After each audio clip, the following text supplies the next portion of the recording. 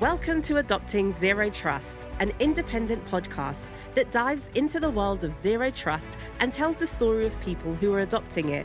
Throughout our series, we'll investigate why zero trust is becoming a critical concept for cybersecurity. Our hosts, Elliot Volkman and Neil Dennis, will have transparent and open conversations with the people driving modern security approaches forward, while leaving vendor hype behind. It's time to remove implicit trust and buzzwords and get to the root of the movement. Hey there, Elliot here, the producer for AZT, interrupting real quick before we get to a rather compelling episode. We are officially at episode 19 of season 2, which means we are at the end of the season. It's the season finale. And fortunately, we have a wonderful guest to kind of take us home.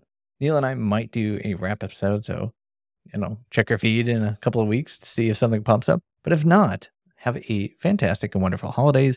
We will see you sometime in January when we appear back for season 3.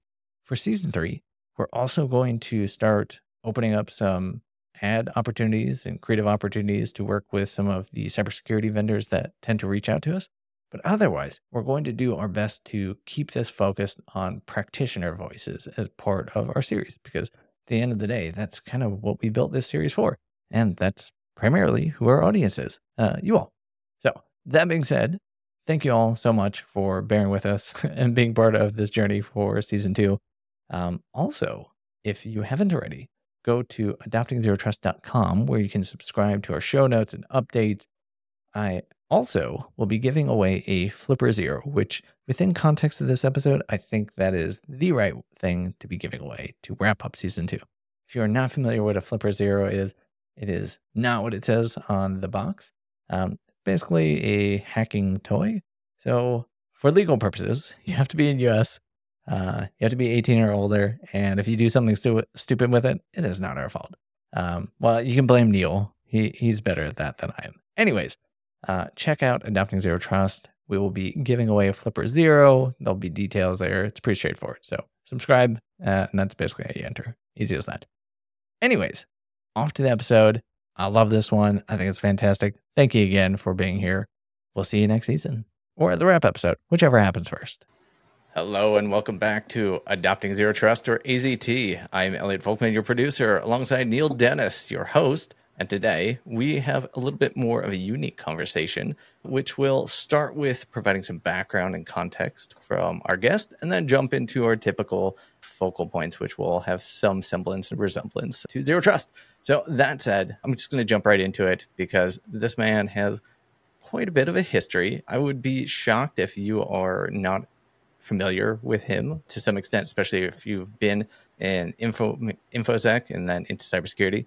It's maybe a little infamous, but certainly paid his dues and going to provide a lot of context that I think folks like ourselves would be very interested in, especially when we jump into the pen test side of this conversation. So without further ado, and again, Hector, I'm sorry if I messed up your last name, but we have Hector Montseger, who's currently the director of research for an organization who may or may not have started with a significant black hat history, a co-founder of an organization called LulzSec, and also was known as Sabu. So if you're not familiar with his background, we're going to have a little abridged conversation. So with that being said, Hector, maybe you can open up that can of worms. How did you jump into this world? I know we were just chatting, and it is exactly where I want to pick back up. But, when you started, there wasn't higher education programs to help you understand how to pen test and break into things in a safe or legal-ish way. But yeah, tell us about yourself. How did you get into this? And then, that'll lead us to the regular conversation. Yeah, sounds great. Emphasis on the legal-ish for sure. and by the way, before we start here, big shout out to you, Elliot, for reaching out. Of course, Neil for having me. Both of you guys. So far, it's been a pleasure, and I'm looking forward to our conversation. So, in terms of how I got involved in cybersecurity, it really started by accident, man. It started like I think a lot of folks from my era, that mid '90s, early 2000s, era, where they may have seen a film or two, right? The films that really got me interested was like war games and the nets, the common ones that you hear from everybody, right? Sneakers and some other films Hackers. out there. You got to always reference Hackers, right? Hackers, yeah.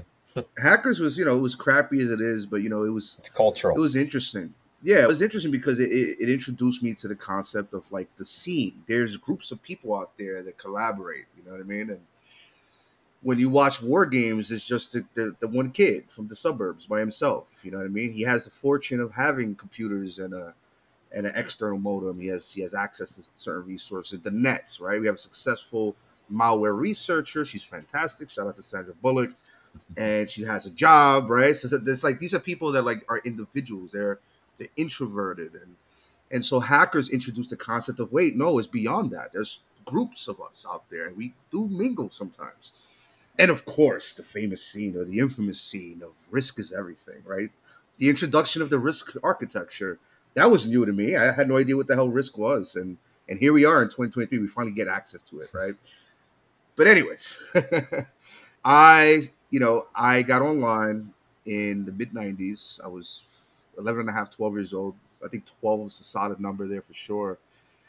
And, my foray into the internet, my introduction was through AOL. That was where it started. And then on AOL in those days, there was a whole scene dedicated to writing custom proggies. That's what they called them, or programs. So these programs will automate certain AOL functionality.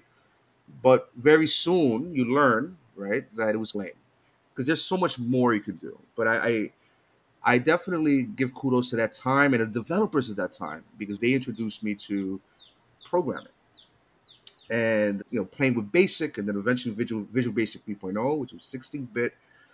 I got to learn some basic concepts of API and basic concepts of how to call a library and how to pull a function from a DLL, for example, or OCX or whatever.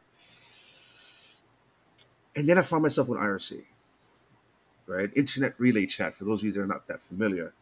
And IRC was the Wild West. It was the place to be. If you wanted to learn, that's where you go. If you want to, enjoy some craziness and get cursed out in every possible language and see all the racist stuff you ever want to see in your life, all the stuff that was available on the internet at that time, you could get it in a single IRC channel if you wanted to, or a single IRC network. In my case, it was FNet. I'm not sure about you, Neil. I think Neil, you was probably an FNet guy too, but I'm just speculating.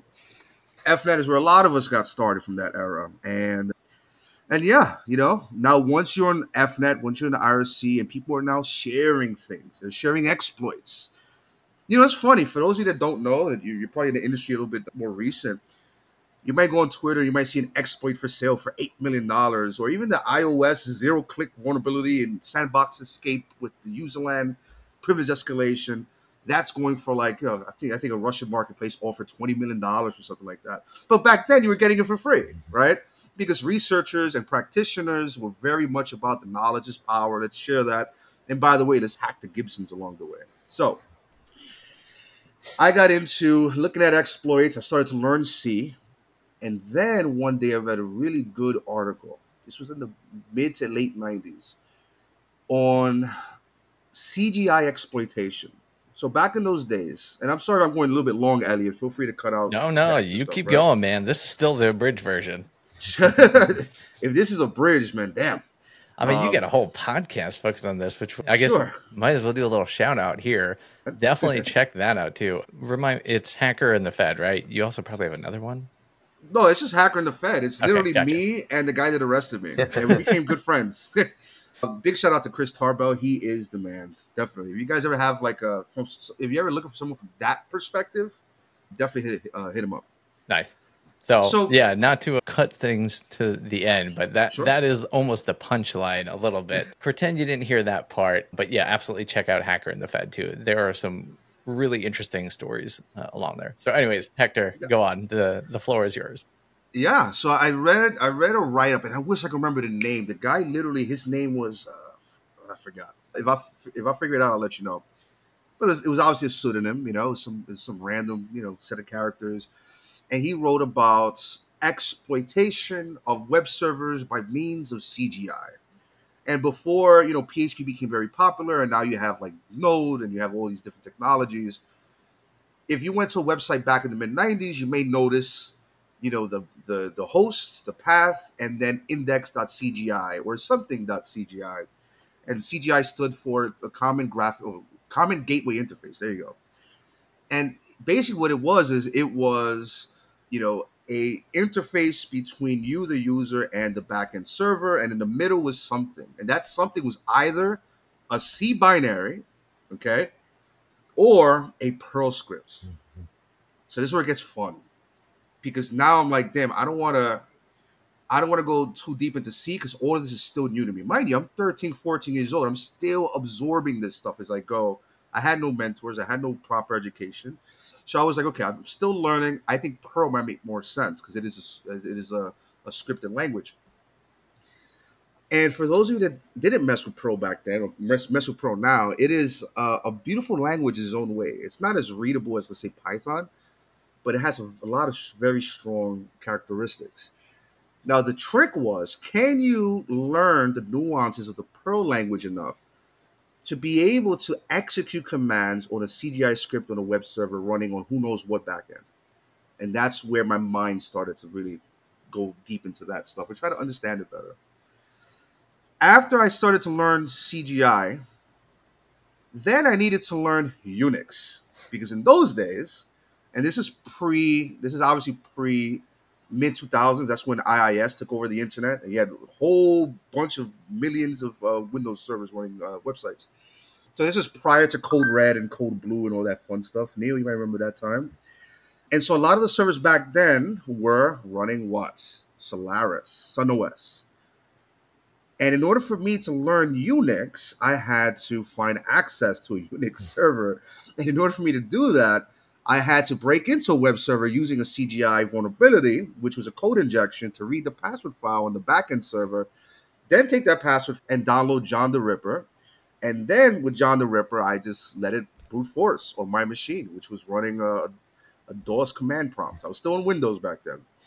And then I got a password, and then I had to read the next article, which was how to break into systems over telnets.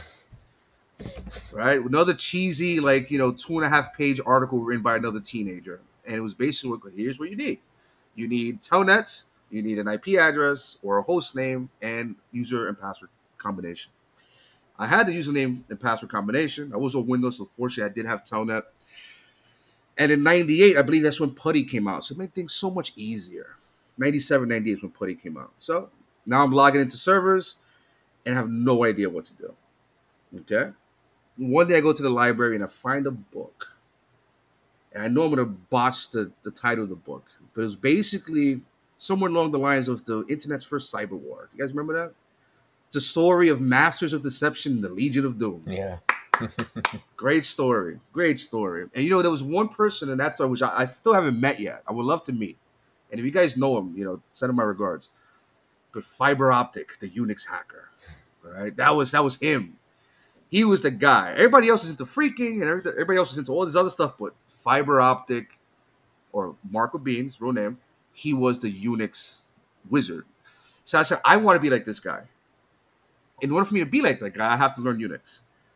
So this is the story of how I accidentally became a systems administrator, and that's how I started my career. So it's a long story, but that's how we ended. That's awesome, man. There's a lot of historical throwbacks. Oh my Lord. Mm-hmm.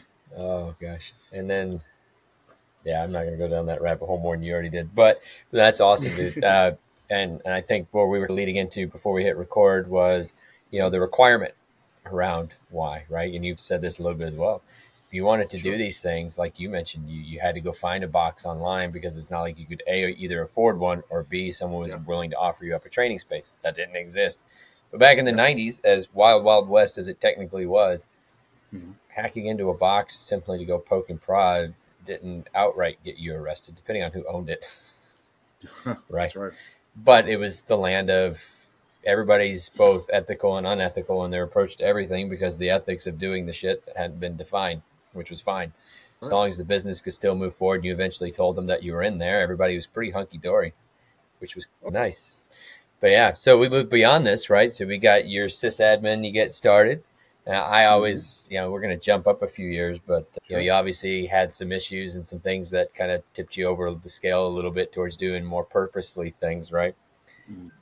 I've always been curious about this a little bit. I know a little personally in the background, both from your podcast and some other things about what got you there. I think it's, for me, it's an interesting story to get to understand, how you go from learning and doing things back before it was technically legal to now you're on the other side of the fence, whether on purpose or not, or whether because the laws changed. Mhm.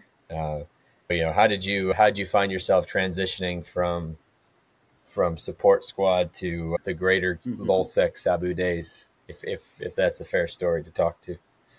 Yeah, no, we can definitely touch on that, and I'll try to keep it more brief. The reality is that the security industry back then was very much closed to people like me. At least is the way I felt it. I applied for jobs, I never got a call back, and it was very one dimensional. And a lot of the guys from the early security industry, I'm sure you remember this, Neil, 'cause I know you've been around. A lot of those guys from that early security industry period, I'm talking about like the mid to late '90s and early 2000s, they all came from like the military. They all came together. They started building their businesses together. So not all of them were in the military, right? Some of them, they just were born into it. Their fathers were probably involved in software development, or they had the luxury. Like you look at Robert Morris and the Morris worm. His father was like a professor, so he had access to Unix systems. He had access to technology. In my case, I was literally building computers off the streets, man, and I was, trying to get online and cracking into Earthlink accounts so I could maintain that dial-up connection. You know what I mean? That was the only way I could keep online because I couldn't afford it. But as you move forward there, there was one change for me. There was one thing that changed my direction, my path. Yes, I initially started off very innocent. I assure you that. Even when I broke into a system, I made sure that I would, maintain it. I would patch the vulnerability. I would update the system when necessary. In fact, I think Dave Attell had a good joke about that, right? Back in those days, servers were much more unstable than they are today. And Dave said, I think his joke was, I forgot when I read this at. It must have been like when he was at stake at that time, or maybe I'm mixing the people up. So if the audience knows, feel free to correct it. But his messaging was somewhere along the lines of, well, you know how you know that someone's broken into your network? Your systems are running well, Yeah. right? Because the attackers are going to get in. They want to maintain persistence. They're going to update the system. They're going to patch the vulnerability. They don't want a rehack to take place because then you lose access. But with that all in mind, all of that information, what changed my perspective and changed my direction was the conversation I had with my grandmother. My grandmother was born and raised in a place called Lares in Puerto Rico. And Lares, if you do your history or you do a book report in Puerto Rico, you'll know is that was the home of what they called El Grito de Lares, so the Lares' cry, right, or war cry. It was basically a place of revolution, and they tried to revolt against the Spaniards, and the Spaniards did not. They weren't passive in their reaction. So it introduced me to geopolitics. It introduced me to hacktivism. And around that same time, you had the cult of Dead Cow, you know, pushing and conceptualizing hacktivism. So I personally credit hacktivism with the cult of Dead Cow because they're the first ones that kind of were talking about it, at least from what I remember. I'm sure others remember maybe earlier references, but CDC were talking about it. And what their approach was is, hey, so we had a good success with BO, or back orifice. That was their Trojan, right? They came out with BO2K, and part of the BO2K project was to allow Chinese dissidents to be able to connect out to the internet and circumvent the Great Firewall of China. That was a massive project. So shout out to the CDC for even thinking about that back in like 1999, 2000. Okay. So with all of that in mind, I gave you guys some context. And now I'm like, okay, I like the concept of hacktivism. I'm going to participate. And my first hacktivist operation was in the year 2000. I was 16, I believe, or a little older, maybe. Might be a little bit older. And it was against the Puerto Rican government and the United States Navy. And that was because there was a contract in place where the Puerto Rican government allowed the United States Navy to use a small island by the name of Vieques for the testing of depleted uranium shells. The problem with that is that there were people actually living on that island. And so it became a very big local political issue. And then it started to creep over to New York, creep over to Illinois. Because a lot of Puerto Ricans from the island had moved to Illinois and New York and Boston and so on. So now it became like an American issue. We need to talk about this. There was success there. And almost immediately in the next year, 2001, I started attacking. This is where I became a threat actor for China and Russia. I spent the next 5+ maybe more years attacking Russian and Chinese infrastructure. So I probably cannot travel to China or Russia for a long time, maybe never. Although I would love to visit St. Petersburg and check out parts of China. But that's where my hacktivist career started. Now to speed this up a little bit, right? Because I know we only have so much time. In around 2007 ish or 6 ish was when you saw the video from WikiLeaks of the Apache helicopter gunning down the journalists in Iraq. And that changed my perspective, man. Maybe even radicalized me. I was like, oh no, this is not cool. And as much as I supported the United States military and the United States government, obviously I'm still attacking Russia and China at the time. I was like, this is not cool. So I began looking at, those different organizations. At the same time, Anonymous was becoming a thing. But I ignored it because I was always a lone hacker. I was the one actor by myself breaking into networks, infrastructure, solo. I never really worked in a group. And even though I did have a group called Pure Elite back then, and I was participating in Hackwiser for a long time as well, or for a short time as well, I was like, you know what? Let me check this out. And eventually I got involved with Anonymous later on. I saw that out of the thousands of people in their IRC network, it was maybe a handful of actual hackers, people like me. And, the Arab Spring happened. I participated in that, the Tunisian situation, Libya and Syria. And then you also had Iran. Let's just say it was nonstop hacking for like 5-6-ish years straight, breaking into every government agency and organization I could think of. And by the way, this is a fun fact for the audience. The United States government did not care that I was attacking foreign interests. It was only until I started attacking U.S. interests is when I got that knock on the door. You know what I mean? Fun fact for the audience. Maybe rules have changed since then, but apparently back then hacking foreign governments was not technically illegal for me. And yeah, that leads us to today. There was a knock on my door, like I just referenced to a moment ago, and the FBI gave me a reality check. They said, Hector, you seem pretty bright, but you're dumb in a way because you're doing this stuff and you're not really thinking this through. The problem that you have is you have 2 girls in the house, so we need to figure this one out because you're gonna go to prison for a long time and you're probably gonna lose the girls as well. And so that's when you have that reality check. Sometimes in life we need that. Yeah. And yeah. No, I think. I hope I answered your question. No, it does. So I think once again, I asked because it's good background. I had a fortunate privilege, maybe. I was working on the government side of the house, contractor at the time, when Anon kicked off, as well as eventually, obviously, LulzSec. And so I was on the other side of the fence, looking in as a lot of this stuff was happening. But historically speaking, there's definitely some things I did of a questionable nature, not to the extent of yours in respect to getting caught and other things, but I definitely had my private moments behind closed doors where I did stuff I probably shouldn't have. Hopefully we're way past statute limitations, so we're good. Absolutely. You're good. All right, for our listeners, for legal purposes, he didn't do anything illegal. Thank you. For people listening, I haven't done anything illicit or illegal in at least 12 years. I want to caveat that I'm aware of. That being said, no, I think it's good background because, I think this gets us to the state of affairs today, right? Which once again, we were alluding to earlier on before hitting record, where 90s was getting started for those in our age bracket that were curious about the things FNet, my gosh. But then you had Loft and Heavy Industries out there publicly promoting certain types of efforts in the 90s as well, right? The first congressional hearing on what would be cybersecurity with Loft and everybody, right? They were great. Yeah, it was amazing, especially retrospectively thinking about all the groundwork. And then early 2000s, the China-U.S. cyber war when the plane went down and all that other junk, right? We had Lion and Ugly Gorilla and anyway, large group of people on that side, large group of people on this side. Wonderful experience because once again, like you said, if you're hacking them and nobody gives an F, if you're hacking us, then that's obviously the line back then. And then you flash forward, you get galvanized politically, which is very understandable. And, that obviously kicks off movements, lessons learned, you move forward. And now we're here where, not only are you, turn the page to more of a wider perspective hats wise, you're also lessons learned, but on top of this, you obviously own a company, you're working for, you have your own consultancy type approach to things, pen testing, all these other fun things. But I don't think anyone in our age bracket could really get to where you're at today had they not done the things that we did way before.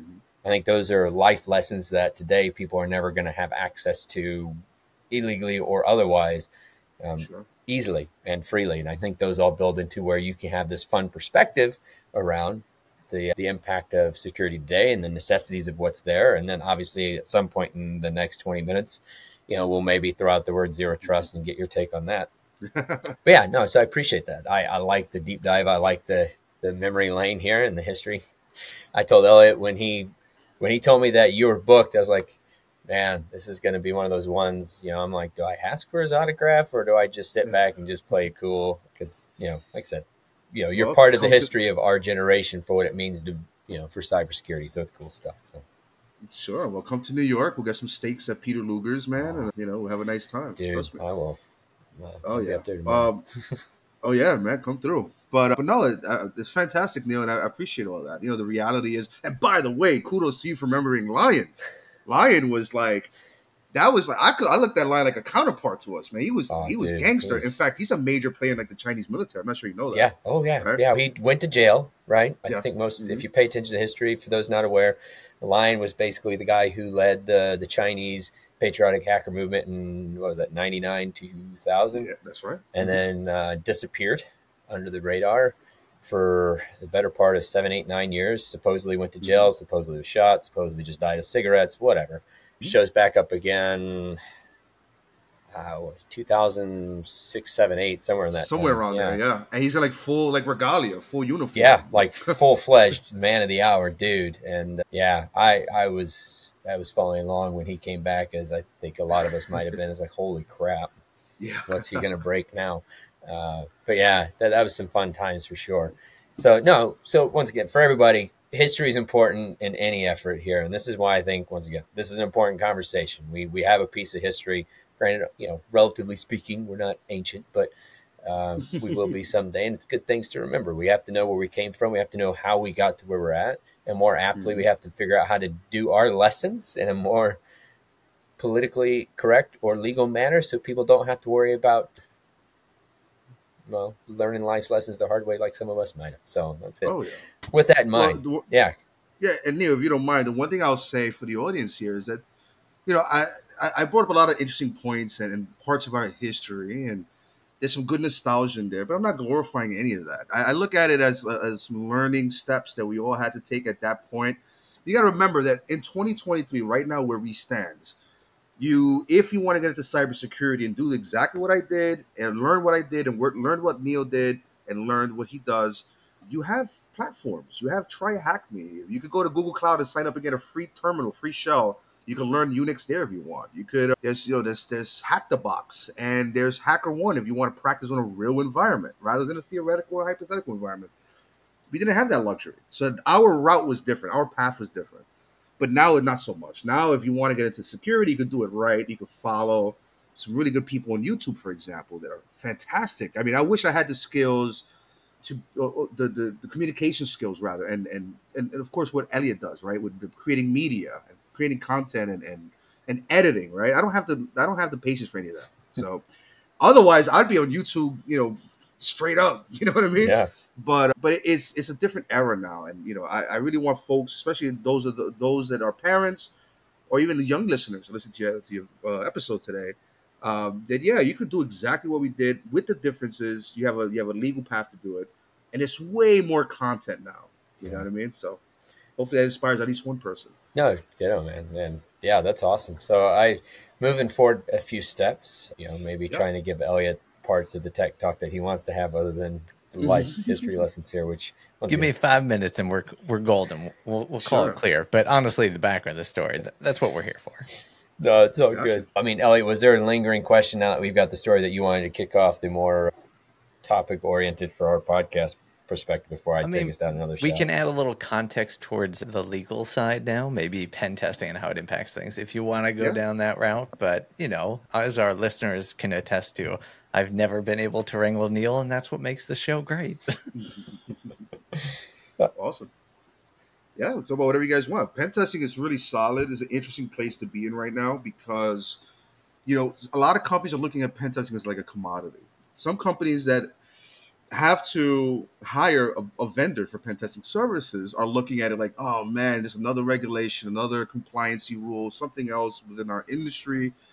we have to check this off. And I want to share some lessons for the audience out there that have to deal with hiring a vendor, because there's a lot of them out there that are still, one thing I didn't mention is back then security, even though it was very young, there was a lot of snake oil. There was a lot of garbage out there. And this is why the security industry took quite some time to grow, because if you wanted to get a specific product or service or something, let's say zero trust was a thing back then, right? You know what they would send you? They would send you a nice big invoice and contract, and they'll send you an appliance. An appliance that you would have to connect to your network, and it'll do all of those zero trust things in the background. And then you would have to pay rent or lease that appliance for the next 10 years of your life and burn through your budget for another 12 years. But thankfully, we're in a much better place. We're in a much better space. Um, and, I see you nodding your head, Elliot, but I think we're in a much better. Sometimes. I mean, the Yeah. antithesis of why we created this podcast was people using zero trust so horribly wrong. Yeah, but, you have to. Okay, from my perspective on the offensive side, I understand where you're coming from, right? And I also think that a lot of the people pushing the concept are more on the sales marketing side. They may not understand the technology, and or they may not understand the concepts. They may not know what micro segmentation is. They may not know what access controls are. You know what I mean? And I feel like, and whenever I'm dealing with salespeople and they start with the gimmicky stuff, I'm like, all right, let's break that down. I'm not admonishing you, and I'm not disrespecting you right now, but let's talk about it. I want you to be an understanding of the topic you're talking about, and that'll even help you with your sales process. Because trust me, there's a lot of this, the big thought. I forgot the word. I was about to say something there, but the big point that I want to make is that a lot of folks believe that CISOs are necessarily, or not necessarily, so technical, right? They're more on the executive side, which is usually the case in many times. But there are CISOs out there that are highly technical. You might run into a Neil that fell into the CISO position. And so if you're a sales, I see you shaking your head, but I've met those guys, Neil, right? And they're very brilliant. They were probably with us on IRC back in the days, and so they understand the concepts. Now, as for a sales and marketing person, if you're throwing out jargon, you're throwing out words, it doesn't make it's very clear that what you're saying doesn't match what you're trying to sell, right? Or it seems like you don't know what you're talking about. That CISO is going to go somewhere else. So now you're losing business because you don't really know the concept that you're trying to sell as a package. So yeah, I think that's a really big bad sales marketing situation. I think we can improve it as a community. You know what I mean? But first, we need to make sure that everybody's on the same page as what zero trust really means, and that's a big problem. I'm sure you guys have seen that, right? Yeah. So Yeah, definitions are definitely key, especially when you're trying to, let's backstep, standardizations and the right. application and acceptance of standards are critical. Mhm. But the problem is now it's twofold. We talk about how easy it is now to break into the scene if you really want to legally break into the scene and do things the right way, free or otherwise. But the one thing that I think has become more burdensome is policy and standards. Whether it's ISO, Right. NIST, pick a flavor of the day, there's now more bodies out there trying to do standards, and I mean, Elliot knows this firsthand. But we have this breadth of new terminologies, this breadth of new ideologies, and every other company, the moment that term comes out, decides they want to come up with the standard for what it means, and then it's whatever sticks against the wall, right? 10 years later, but it's a big issue. So trying to define zero trust, trying to define policies around it, the word's been around for a while, but we didn't start having a more consolidated approach to the construct until maybe the last few years. And I would say arguably not until government finally pitched in and started saying something about it, a year ago. So Sure. that makes it hard, right? So thinking about the ball forward piece here with y'all and pen testing, I know y'all have a more proactive approach to the pen testing assessments, right? It's not an on demand in the true sense of, hey, let's hire someone once every 6 months. Y'all's approach is more, why are you waiting? This should be a rolling kind of effort, right? Exactly right. And so question being, from y'all's perspective on this, why is that so important relative to just, what we do progressively, once or twice a year kind of thing? Why do you feel like that's the right impact to have? Yeah, I'm very big on continuous assessments, continuous pen testing. I feel that point in time pen testing is obsolete. I mean, we've been doing it for 30 years, right? I'll give you guys real world examples with real customers without mentioning names, obviously, right? So I had to deal with an engagement for clients. They brought me in to do an internal red team. And for the audience that don't know the difference between a pen test and a red team, there's stark differences, right? So when you're doing a pen test, you're obviously going to do everything that a vulnerability scan would do, but you would identify potential attack paths. You would then try to validate those vulnerabilities within those attack paths, and then you try to create a story. Well, I you know, I noticed that on your network, you guys were allowing DHCPv6 broadcasting. That allowed me to play man in the middle, or what they call now adversary in the middle, and then I redirected that traffic to a bunch of Windows servers that had SMB signing not enforced. Now I have a relay attack. Now I could also create a proxy to those hosts and then use them to bounce off and connect to the Active Directory and leverage privileges, right? Whatever. Okay. So we had a client where they brought us in and let me finish that thought. So that's a pen testing in a gist, and you want to try to help the client understand the findings and of course the severity and then of course impact and so on and so forth. Then when you have red teaming, it's a little bit different, right? Red teaming is of course a military term, and those in the military practice red teaming a lot. The concept there would be, okay, let's put together a sort of strike force or a red team, or in Sweden, I think it's called a tiger team, right? And ironically, one of my first security ventures was Tiger Team Security. But anyways, the idea there is that in the military unit, in that unit in particular, they would get tasked with a base, let's say a base in Puerto Rico or a base somewhere. The idea would be, hey, can we identify gaps in the security posture of that base? Can we get inside? Are we able to jiggle some keys? Can we just break the lock by force, etc.? You get the idea. And then, of course, there are crown jewels or objectives. That's the main differentiator. So when you apply that to internal network or external network, whatever, you have to work with the client to identify their concerns. Case in point, hey, we've spent a whole bunch of money on MFA implementations, right? Can you circumvent MFA, whatever that means? Can you log into our domain controller over RDP without an MFA prompt? And if you're able to find an MFA prompt, can you use something like MFA fatigue to make a domain administrator just press yes and allow you into the server? So with the red team, you're looking at objectives, right? Specific case studies and or, depending on the rules of engagement, go beyond what a pen test would do, right? So in a pen test, you would validate a vulnerability, maybe even exploit it, right? Depending. In a red team, you identify, validate, leverage that vulnerability to exploit the system and then move laterally and go as far as you can within your scope, right? Okay, cool. So when you have clients these days saying, hey, we need a pen test to address a regulatory concern, or we're trying to get a cheaper cyber insurance premium, we need a pen test once a year and we need some sort of attestation letter. How can you help us with that? Cool. You come in as the pen tester, and the client waited to the third or fourth quarter. And so they need this done by like December 31st. Otherwise, they're probably going to get fined or they're probably going to get blazed with high premiums, depending on the scenario. And they're like, yeah, so it's the last week of December, or the last 2 weeks of December. Half our staff are gone, so we may not be able to detect some of that stuff. But go ahead, do your pen test. And by the way, we have 20,000 internal assets. You have about a week and a half to finish this, so good luck, right? So from a pen tester's perspective, that's like asking me to take on Michael Jordan on one-on-one and then score at least 1 point within 5 minutes, right? That's probably not going to happen. Now, if you're smart about it, even if you are in that situation, I agree, sometimes it does happen. What you want to be able to do from the organization side is have a scope that's very realistic for your pen testing vendor. Okay? Something like, hey, we want to do an Active Directory audit. So please use Bloodhound. Please use whatever it is you need to use to identify potential issues with our Active Directory configuration. Please use, whatever tools you need to do to identify potential access controls issues. Please look at our shared. We're still using SMB for file shares. Please look at those permissions, right? And so, yeah. Now, going back to the example I was trying to give you guys, we had an engagement where we identified some vulnerabilities, and literally the week after, you had the Spectre Ops team. Big shout out to those guys. And they came out with their research paper on Active Directory Certificate Services vulnerabilities from ESC1 to ESC11.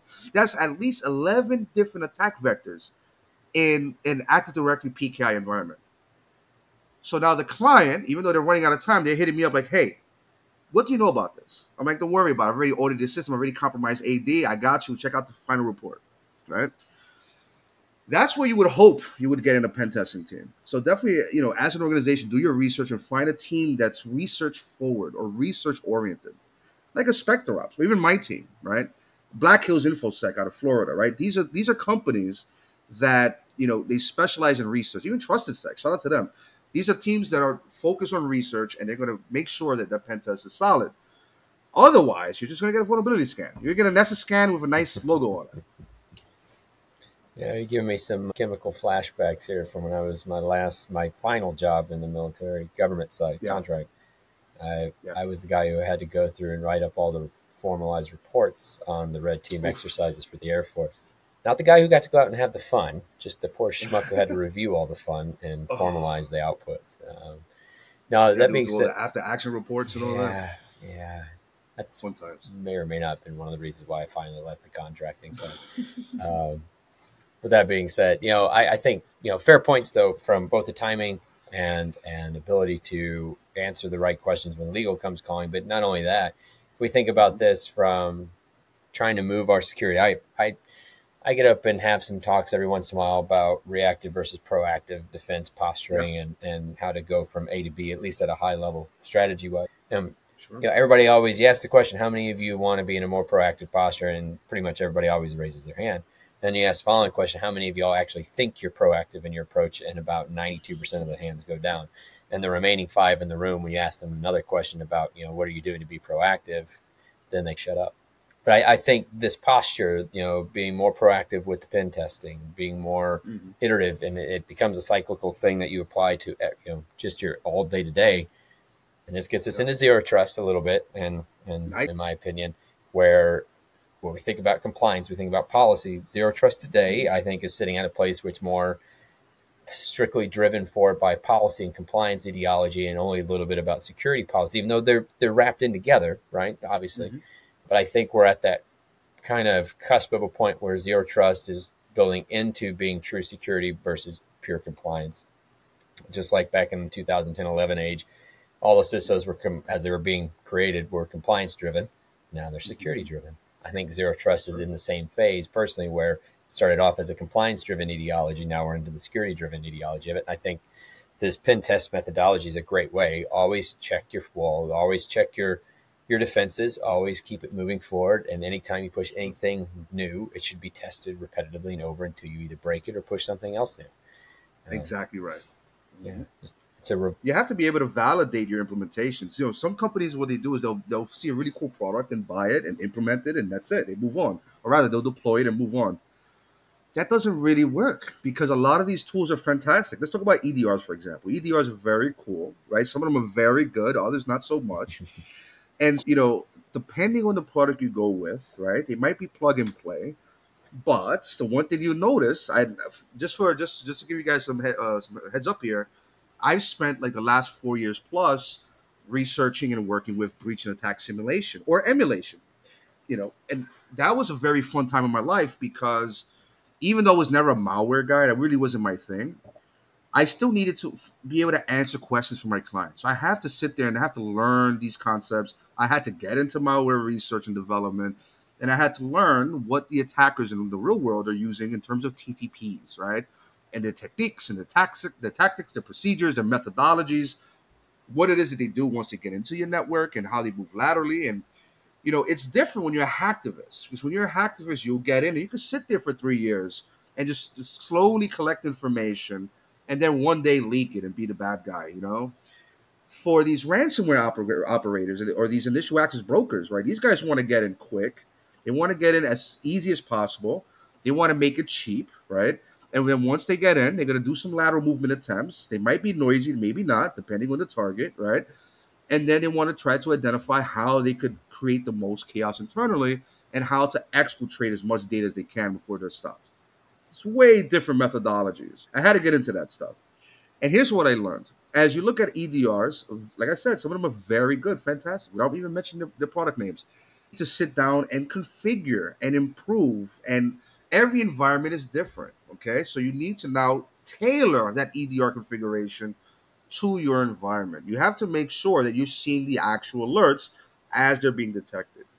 Okay, you have to do more work. Now, this is where it comes back to Neil's point on proactivity. You have to be more proactive in your measures. If you start to see a bunch of alerts, Instead of looking at your sim and saying, "Wow, yeah, this is probably normal activity because I've seen it 10,000 times a day."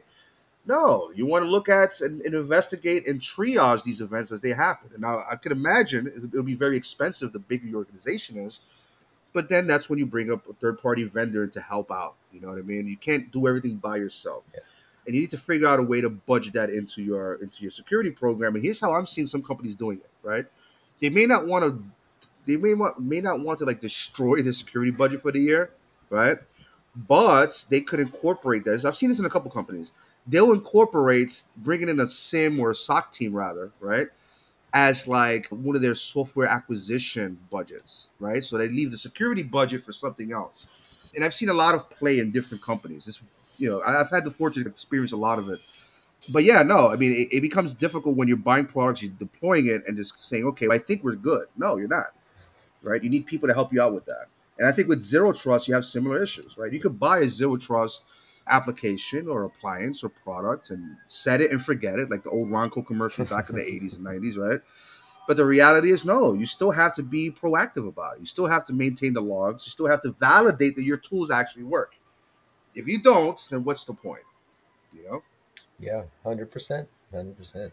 So I think, I mean, we're mostly up on time, and I don't know where we're at for overage here, but I had one last, I'm going to throw it back to Ellie because I know he's going to ask the same thing I'm going to ask. So I'm going to No, lay it down. back. As long as you're not going to ask him what his definition is of zero trust is, because I think we burned that out a million years ago. You go ahead, man. No, I was just going to give a shout out because he's thrown out a lot of good names from a company perspective, but he hasn't actually, other than say, or my company, but he hasn't really actually said what it is. So I feel like we at least throw that down just a little bit from that perspective and, talk for about 2 seconds, Hector, on what you and your company provide relative to this, because, specifically, right? I think that's a fair shout out and a fair play, and people need to understand that the internet legends do still have companies and they deserve money too. Yeah, right now I would say I'm a director of research at a company called Alacrinet. They're out of the West Coast, and they're VAR. They're basically a reseller that brought me in to build them a security team, right? So big shout out to them for thinking outside the box and doing their thing. It's near the end of the year, so eventually I'll probably branch off and do my own thing, and I'll let you guys know what that is when that time comes. But the reality is, my friends, that Neil, I do appreciate the shout out there and the time on that. I think that if anybody takes anything from this conversation, is that there's a lot of context, there's a lot of nuances in security. It's not black and white, right? I can't just say, hey, here's this really cool zero trust product, or hey, here's this really cool NDR or XDR or MDR or EDR, and yeah, here you go, enjoy. Once you deploy it, you're good. No, you have to be more proactive in your approach. And if and me personally, Neil, I've always the way I push it out to people, especially those that I mentor, right? I tell them, hey, if you're going to go into the defensive side of work, I want you to be proactive, absolutely, but I also want you to be preemptive. I want you to be able to look at your security program and say, okay, here's where we stand. Let's do an impromptu tabletop exercise. We don't need an outside vendor to help us with that. We could sit down, all of us, with all the department heads and all the engineers, and start asking questions. What's the worst case scenario if our CEO is compromised? What's the worst case scenario if our intern is compromised? How are our developers dealing with using public resources like an external GitHub or Gitbucket or whatever? What is it that we're going to do if there is a breach? In fact, how resilient are we? Can we say that our business is resilient to a breach? Can we deal with recovery? How fast can we recover? Right? These are all the questions that you can start asking, and as you start asking those questions and getting answers, you start to identify gaps in your organization. Then at that point, you start bringing in vendors when you need them. You know what I mean? So I'm not much on self promoting, Neil. But I tell you, I hope you guys, if you have any questions, feel free to hit me up. I'm on LinkedIn. Feel free to send me a message. If you have a question, by all means. I guess that wraps up the other part of the question is where to hit you up at. So we're good there too. Yeah. That's me being preemptive, Neil, Hey, if you don't mind. There we go. Yeah, I'm pretty much on LinkedIn. I do have a Twitter account. I haven't used it since the Sabu days. Honestly, when I came back. I'm not sure you guys noticed. I was banned off the internet for a while. I could not use a computer for quite some time. So I think 2015 is when I came back, and I argued with some of the folks, and then went back into the shadows. Went back to work. If you want to hit me up, find me on LinkedIn, send me a message. Feel free. We'll go from there. Sounds good. Back over Awesome. to you, Alec. Yeah. All right. So I do have one last question. I think we have a hodgepodge of kind of listeners, and I am annoying Neil to spin off this new concept that he's working on. So Yeah. I would imagine we probably have entry-ish level practitioners that probably are stuck in the SOC. Sure. What would you say to folks that want to move towards pen testing or red team, something to that extent? Now that you obviously are well versed and experienced in it, but what what would you encourage people to do in the legal senses if they Yeah. want to hone their craft and focus on something to that extent? And the way I'm going to answer this is with the assumption that even if they want to stay at the analyst level, even if they want to stay at SOC, they want to be the best at SOC as they want to be. Mm. I'm going to give you the same answer for both questions, for both premises, right? And that's going to be you have to practice, you have to learn, you have to read. I'm going to tell you my methodology, and you guys can laugh at me if you want, and or you can critique if you need to. But I wake up at 4 or 5 in the morning every day. I go through InfoSec Twitter. I go through Mastodon. I go through BugTrack. I go through mailing lists. I'm looking for new vulnerabilities. I'm looking for new attack vectors. I'm looking at new tools. I go on GitHub. I'm looking for new offensive tools. I'm constantly looking at and researching and reading threat intel reports and new malware analysis. I'm looking at virus total. I'm going to NetSec on Reddit. Like I'm going to all these places. Why? Because just like in any other job, with the exception of maybe, I don't know, art, maybe, I don't know.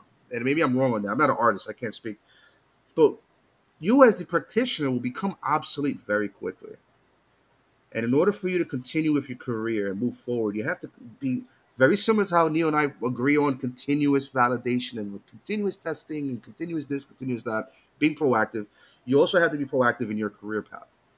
All right. So you could be the very best SOC analyst out there, or you could be the very best hacker you want to be, but you have to learn these techniques. And by the way, it's not a one man show, right? Or one woman show.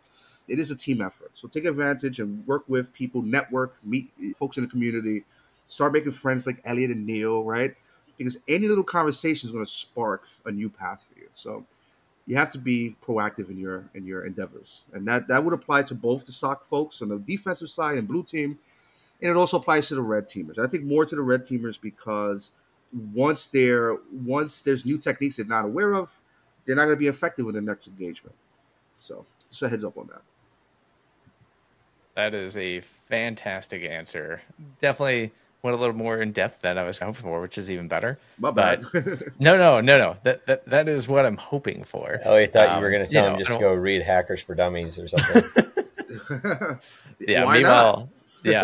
Meanwhile, I have like I know one of Neil's answers is like, oh yeah, just get like one of these guys, and he's got Yeah. like 2 or 3 by now. It's like, yeah, just go try to break into your garage or something to that extent. See how that works out. Yeah, mine's Oh still yeah. in my backpack for my trip. I had to get out of the parking garage. There you go. Yeah, definitely hone your craft. Absolutely. And there's one thing that I tell folks a lot these days is that you have a lot of resources. Most of them are free. If you want to learn like deep technical stuff, I don't know this guy personally, but I watch his videos all the time. IPSec on YouTube. That guy's he literally walks you step by step through each VM that he's hacking into, he's breaking into. That kind of knowledge is fantastic. And you look at another YouTuber like Live Overflow, right? He's pretty big, and what I like about him is that he explains concepts. He breaks it down for you. It may not be the same content as IPSec, but with IPSec, you're looking at the technical side.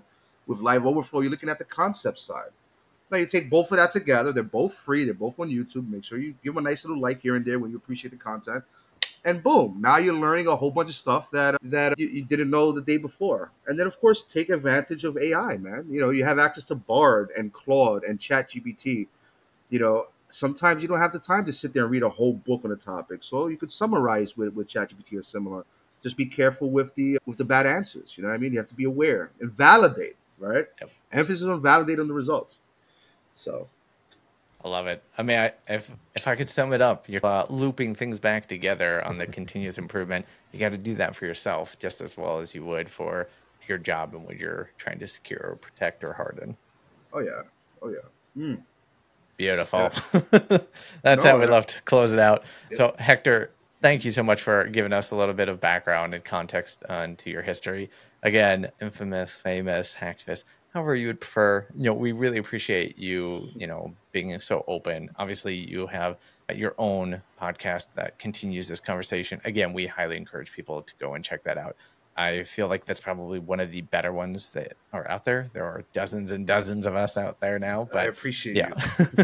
So, I mean, just break it down. Plus, I don't know if your counterpart on that, was he one of the folks that kind of knocked on your door, or? He was the man There you that go. knocked on my door and put the cuffs on me. There it is. And changed my life. You don't get a dynamic like that somewhere else. This like the real version of Catch Me If You Can, which I guess that story isn't quite true. If you want like something more honed in reality, there you go. Definitely check that one out. But Hector, thank you so much for joining us. I really appreciate it. Yeah, thank you, gentlemen, for having me. It's been a pleasure, and feel free to hit me up for a part 2 sometime. I'll be glad to spend some time with you guys. Definitely appreciate the memory lane, Hector, as well. Oh yeah. Yeah, maybe maybe I can chase down Mark that you haven't yet had a conversation with, and we can do a round 2. There you go. Cool. All right. That's it for AZT, everyone. We will be back next week. I don't know. Maybe we'll make this our season finale because it's pretty good. We'll see. All right. Maybe next episode. Otherwise, season 3. See you then. We'll figure it out. Bye. Thank you for joining AZT, an independent series. Your hosts have been Elliot Volkman and Neil Dennis. To learn more about Zero Trust, go to adoptingzerotrust.com, subscribe to our newsletter, or join our Slack community. Viewpoints expressed during the show do not reflect the brands, employers, or companies of our hosts, guests, or potential sponsors.